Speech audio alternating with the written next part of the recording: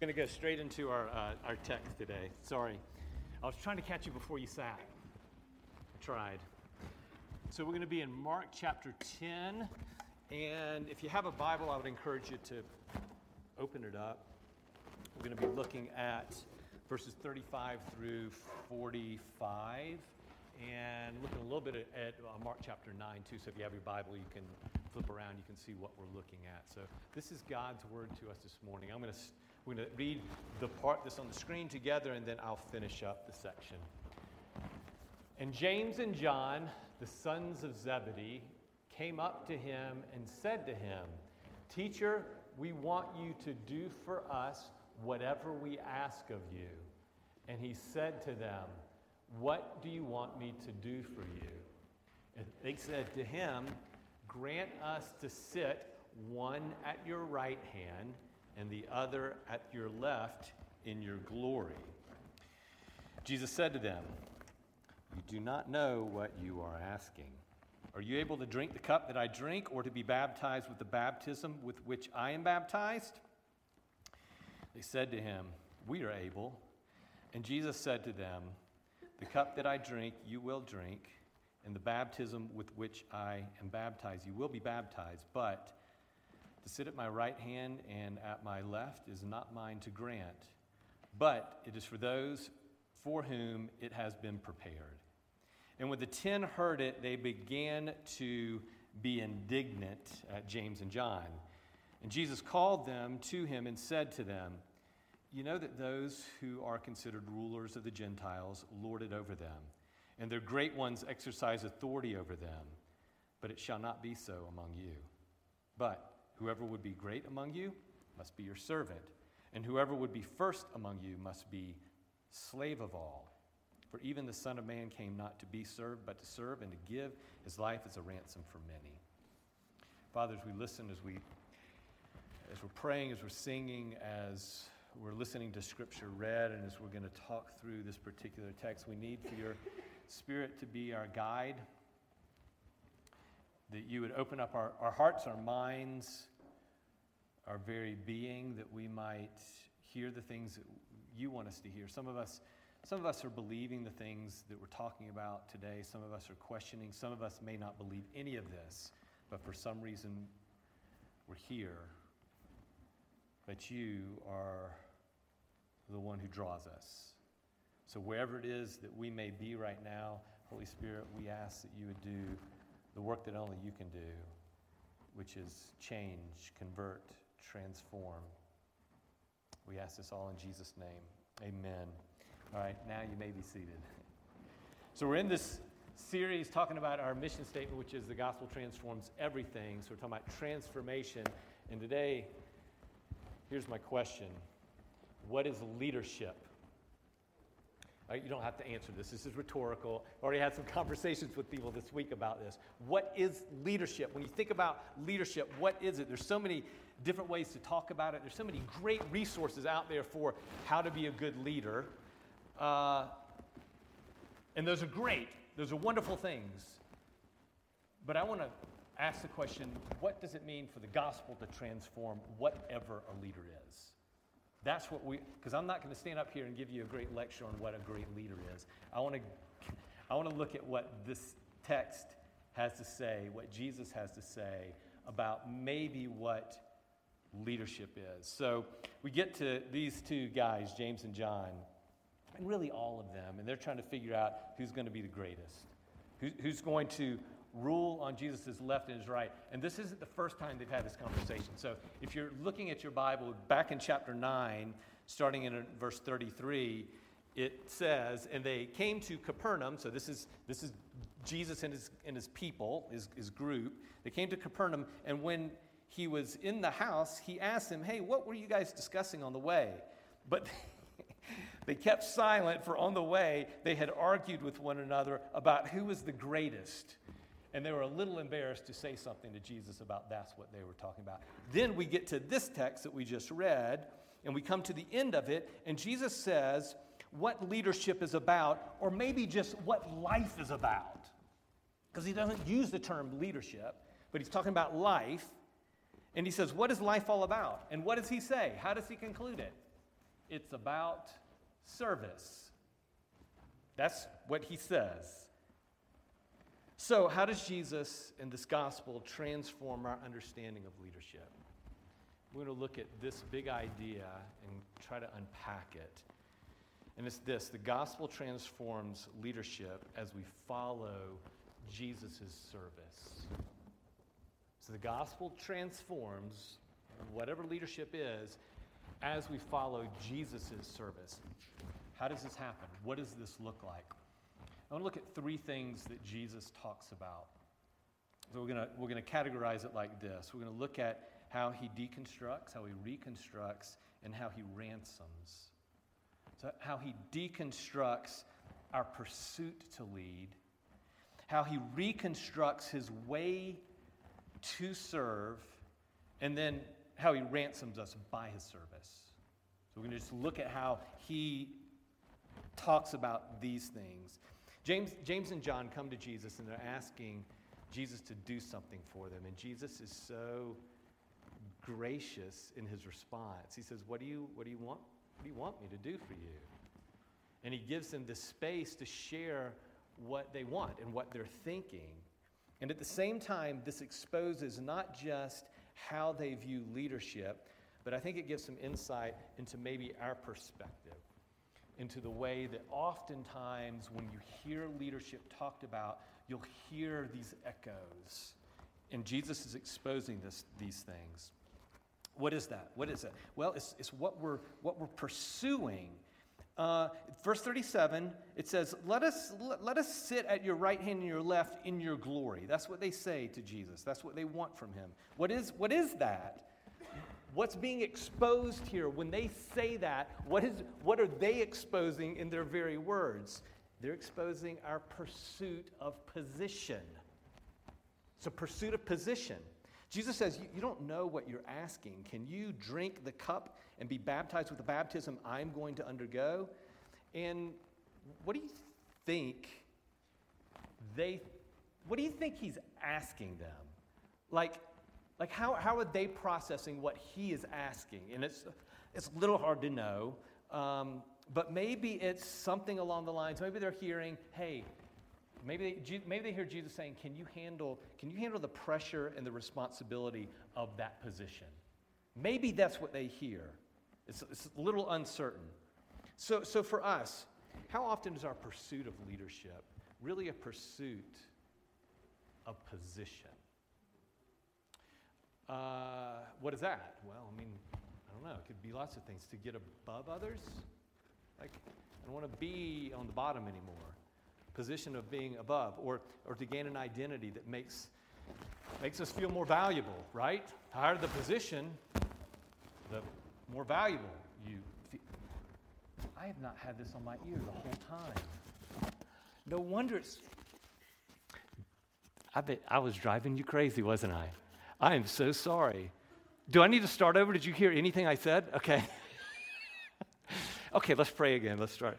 I'm just kidding. Okay, that's much better. I'm like, why is it so crazy? Get your act together. That was me. Okay, so pursuit of position. Second thing, but also here, they're asking for this position when? When do they want the position? When he enters his glory. Once he has gained the victory, taken his position, they want to share in the glory. That's how they term it. That's how they talk about it. What is often the pursuit of leadership? What does it often entail? Glory.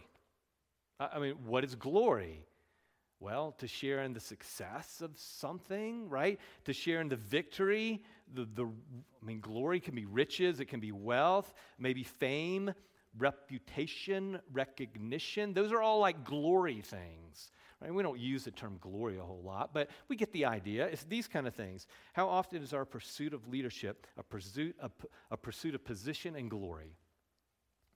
We're getting exposed here. Then the third thing that he exposes, this gets down to verse 42. After Jesus calls them all together, he says, you know that those who are considered rulers of the Gentiles, they lord it over them. And their great ones, what do? They exercise authority over them. It's not going to be that way with you. It's not that way. Here he's explaining the way of the Gentiles, which is just the common way of the world, you could say. We tend to think of leading and ruling in what way? We think of it as mastery, of having power and authority over others, right? I mean, what are you as a leader? You have authority over others. When pursuing leadership, we are looking for power and authority in life, maybe power and authority over other people, right? Is there something to this? Is the good of being a leader that you no longer have to do the grunt work? I mean, really, come on. Why do you want to climb the ladder? Right? Because you want to gain some authority, so you aren't the one sweeping the floor and scrubbing the toilets anymore. Right? I mean, isn't that often why we want leadership? Because we don't want to do that stuff anymore. So let's examine ourselves. Why might we be after position, glory, power? Why, maybe in certain areas of our life, why are we actually pursuing leadership? I think it depends on the person, right? It could be control, it could be comfort, it could be honor. And some may say, because I'm thinking about particular people, I don't want to rule others. Like, this doesn't apply to me. I have zero desire to rule over others. I just don't want to be dependent on them. Okay, that might be your approach. I don't want to rule them. I just don't want to be dependent on them. So maybe you want power over others, but maybe you just don't want others to have power over you. Or you just don't want to be bothered by others. So there's different external reasons which each of us might be, reasons why each of us might be pursuing some kind of position, glory, and power, control, and comfort, and honor. We need to examine ourselves and let him expose what are the things in our life. What might be the reasons that we are pursuing this? And then, how does it affect others? What's the effect of this kind of pursuit? How do others respond just in this account? I mean, there's lots of ways we could talk about it, but just right here, if you look at verse 41, it says, "And when the 10 heard it, they began to be indignant at James and John." What is that? Angry? It's anger. So the same word is used back in verse 13 of chapter 10, and it says this, "And when they were bringing children to him," bringing children to Jesus, "that he might touch them, and the disciples rebuked them." Don't bring those children to me.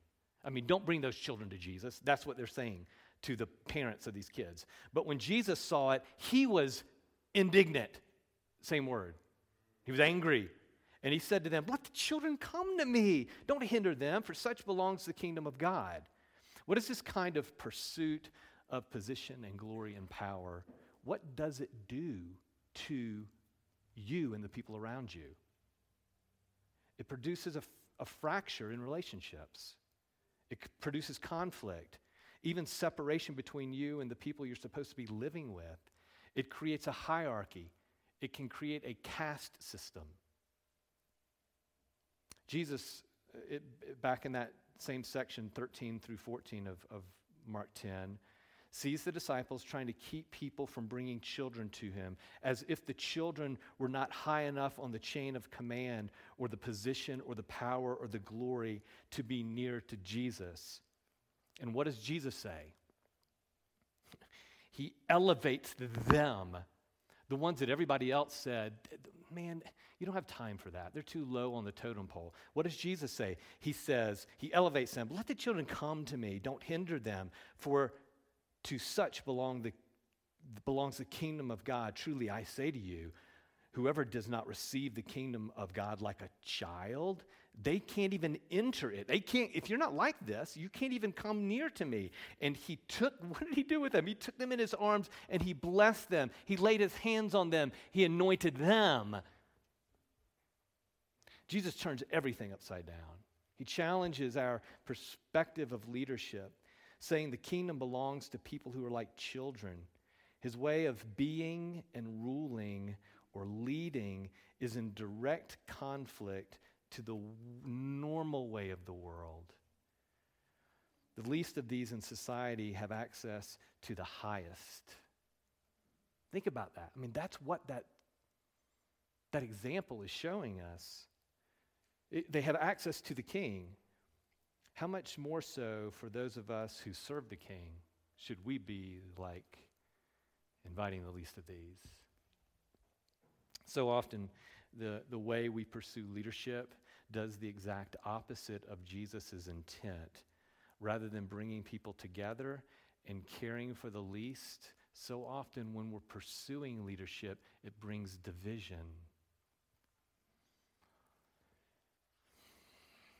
As he exposes our perspective, and we each got to think through, and some of you may have already thought through this, so maybe this is just a refresher.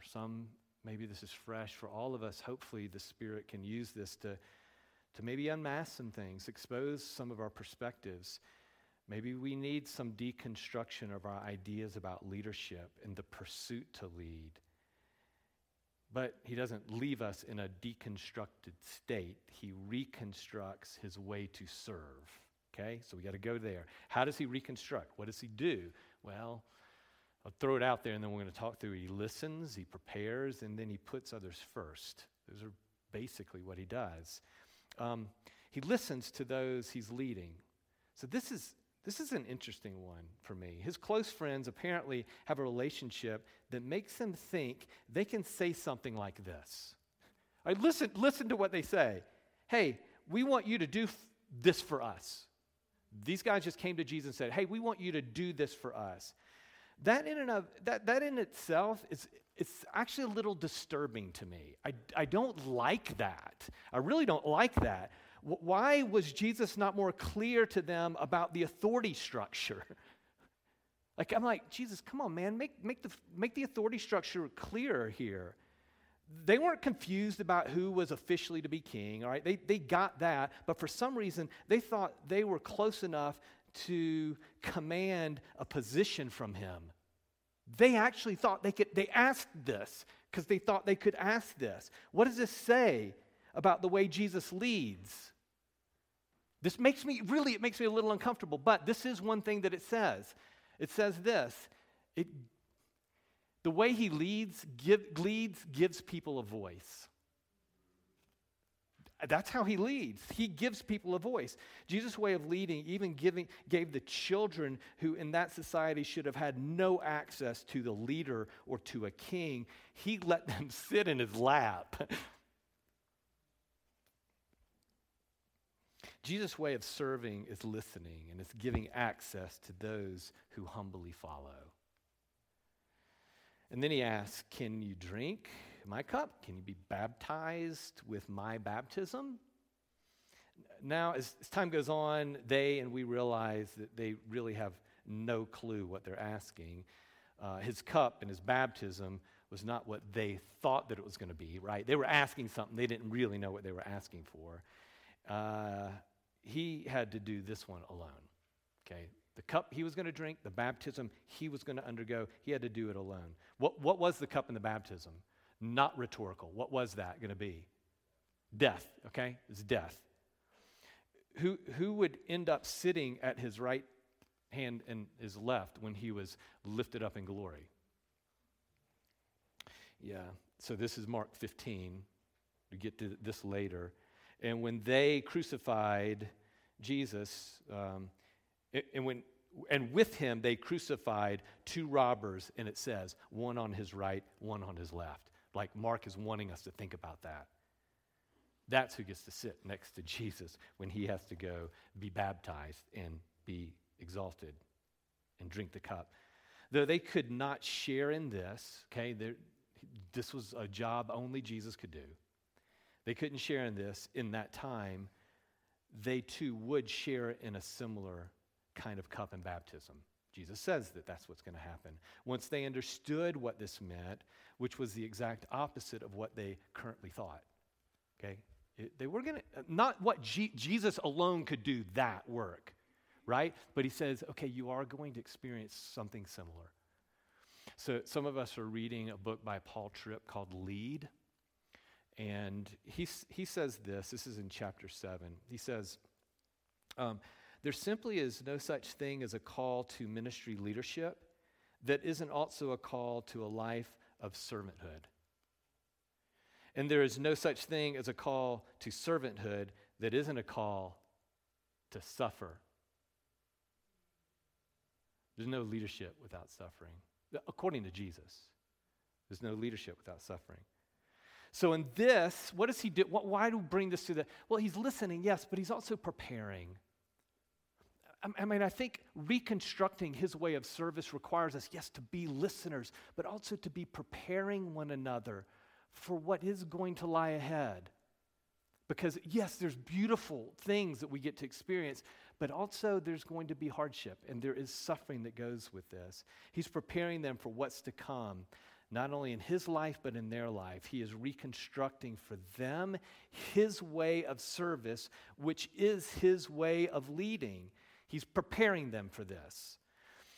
Okay, which then he zeroes in on this way of leading in verse 43 and 44. He says, "But it shall not be so among you. Whoever will be great among you must be your servant, and whoever would be first among you must be a slave of all." He deconstructs to show his better way, which is not to be great, but to be the servant. His better way is not to be great, but to be a servant. To genuinely count greatness, to genuinely count whatever it means to be first, whatever it is that you're pursuing, as being a slave of all, the servant of all. This is what he says is the way.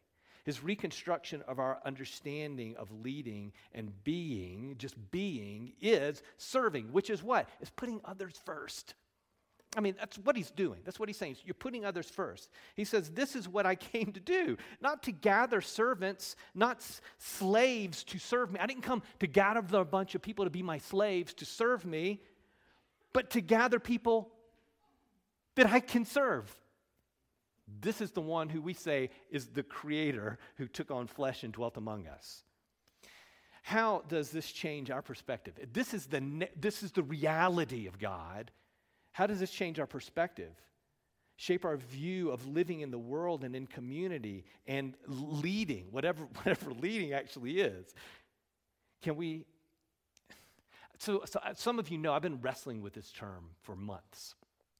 Actually for years, but I've been talking about with some of you. Like this term of lead, can we even use it when the connotation in much of society is climb the ladder of position and glory and power, advancing upward in your company or your industry, higher salary, greater reputation, more success. So often that's how it's talked about. Can we even use the same term? Like, are any of those things wrong? Is it wrong to make more money and to gain a higher position in your company? Is there anything wrong with that? Probably afraid to answer that, right? I don't know. I don't think that's a problem. But are they what we're supposed to pursue? Is there a difference between a fruit and a pursuit? Right? Like, how did you say it? You said it the other day. I can't remember exactly how you said it. Oh, sorry, I'm putting you on the spot too. It was a result of, it wasn't the thing that you were actually going after. Like there's a real difference, isn't there, between a fruit and a pursuit? Jesus turns everything upside down.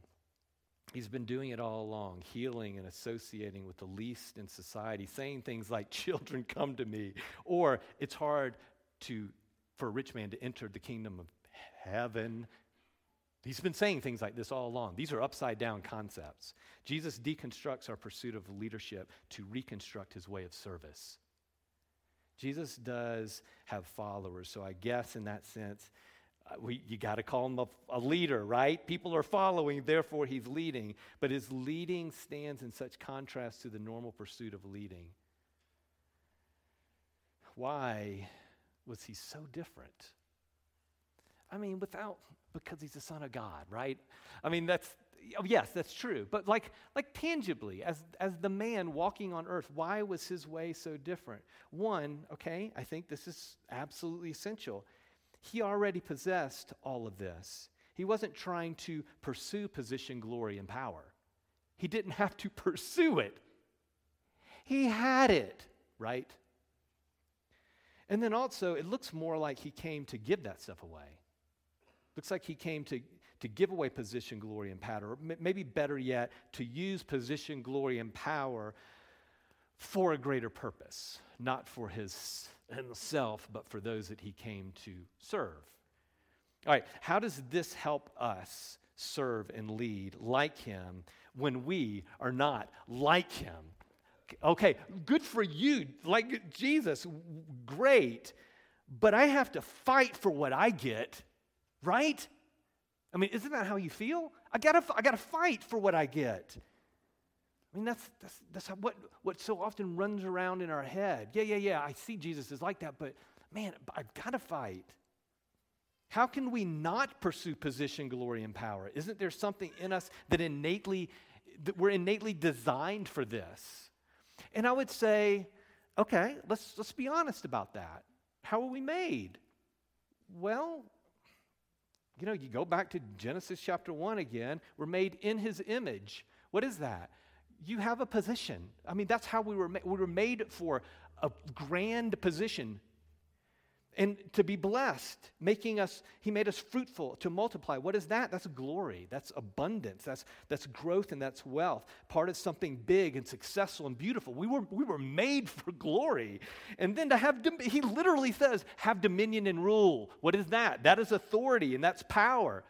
I mean, we were made for this, weren't we? Okay, so this desire, let's back up and say, okay, there's something to this. All of this was our original design, but it was not a pursuit. It was a gift. It was a way of being that was for the good of the world, a way that we could serve as we had been served. That's how we were designed.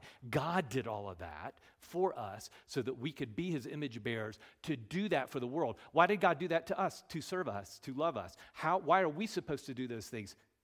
To serve the world, to give this stuff away. But as we turned away from God, and then we turned these gifts of service, what did we do? We turned the gifts of service into pursuits for self-gain. That's where something broke, something horribly broke in us. In this state, it's almost as if we can't help but pursue these things. It twists us from serving others to serving ourselves, or better yet, getting others to serve us. We are enslaved to enslaving others. Fran and I were in Charleston, South Carolina this past week, and we did a tour of, like, I don't know if it was a famous house, but it was an old house, and it had been built by rich people way back in the day, and had gotten transferred over to others, and they had a whole extra living quarters for all the slaves. And the way of success in the South was that you had servants and literal slaves that showed your elevated position. That is the way of the broken world. The only way to have our leadership deconstructed, exposed, and our lives reconstructed to serve is if somehow we are free from the pursuit. How are we honestly freed from this? You're made for it. How are we going to be freed from the pursuit? By following Jesus' service. Okay, meaning what? It's not just following his example. It's following in the sense of accepting his service for you. This is how things change. This way of leading is not just telling us to serve, it's serving us. His way isn't just telling, is he telling us to serve? Sure he is. He's telling us to serve because that's what he's doing for us. It's not just telling us what to do, it's him doing what he tells us. This is how he makes us a new kind of people. This is his way. How can you ever get to a place where you honestly believe the best way to live and lead is to willfully be a slave of all? How do you get there? It shall not be so among you. he said. But whoever would be great among you must be your slave, and whoever would be first among you must be slave of all. For even the Son of Man came not to be served, but to serve and to give his life as a ransom for many. You have to see, this is this insane truth of the gospel. You have to see and experience that the Son of Man, the Son of God, Jesus, came not to get you to serve him, but actually he came to serve you. If that doesn't pierce you, if it doesn't get you, you can't get over your pursuit. This is what the Supreme King has done for you. This is what he's offering to you now, right now. And the way he did it was not just doing our bidding. He didn't come to be, like we get twisted, like the idea of serving. He didn't come to be your genie. He didn't come to be my genie. But he came to do what I most needed. He came to do what you most needed, standing in the gap. He used his position and his glory and his power to do what? To give his life as a ransom for many. He was the ultimate service. He was the ultimate sacrifice that was necessary to restore us to God and then restore us back to our true design, to restore us back to our true humanity, to our true position, glory, and power. And by accepting him, believing, if you've not, he invites you, come to me. If you're weary and heavy laden of your pursuit, he says, come. He says, come to me. If you can trust Christ's service, we are freed from having to constantly pursue leadership and from making a place and a name for ourselves. He wants you free from pursuing leadership. Why? Because he ransoms us. He releases us from the slavery of enslaving others. He wants to set you free from enslaving others. Because enslaving others, you are a slave. He delivers us from this lost identity of striving for a position to what? To being adopted into a position as a child of God. It's a gift. You don't pursue it, you accept it. A new position. Who inherits his blessings, his riches, his glory, both life now and forevermore. He wants to give you glory. And in some way, he shares his authority. Like I'm still trying to get that, but there's something about he shares his power even to rule. And this power is one that frees us to live as he lived. How did he exercise power, right? Not to gain life, but to give life away because it's already been gained and given to you. You don't have to pursue it anymore. He wants to give it to you so you can give it away, and he's going to keep giving it to us. In Christ, our life is already secured. Our position, our power, our glory, it's guaranteed. Man, if I could get this through my thick skull and my thick heart, life would be radically transformed.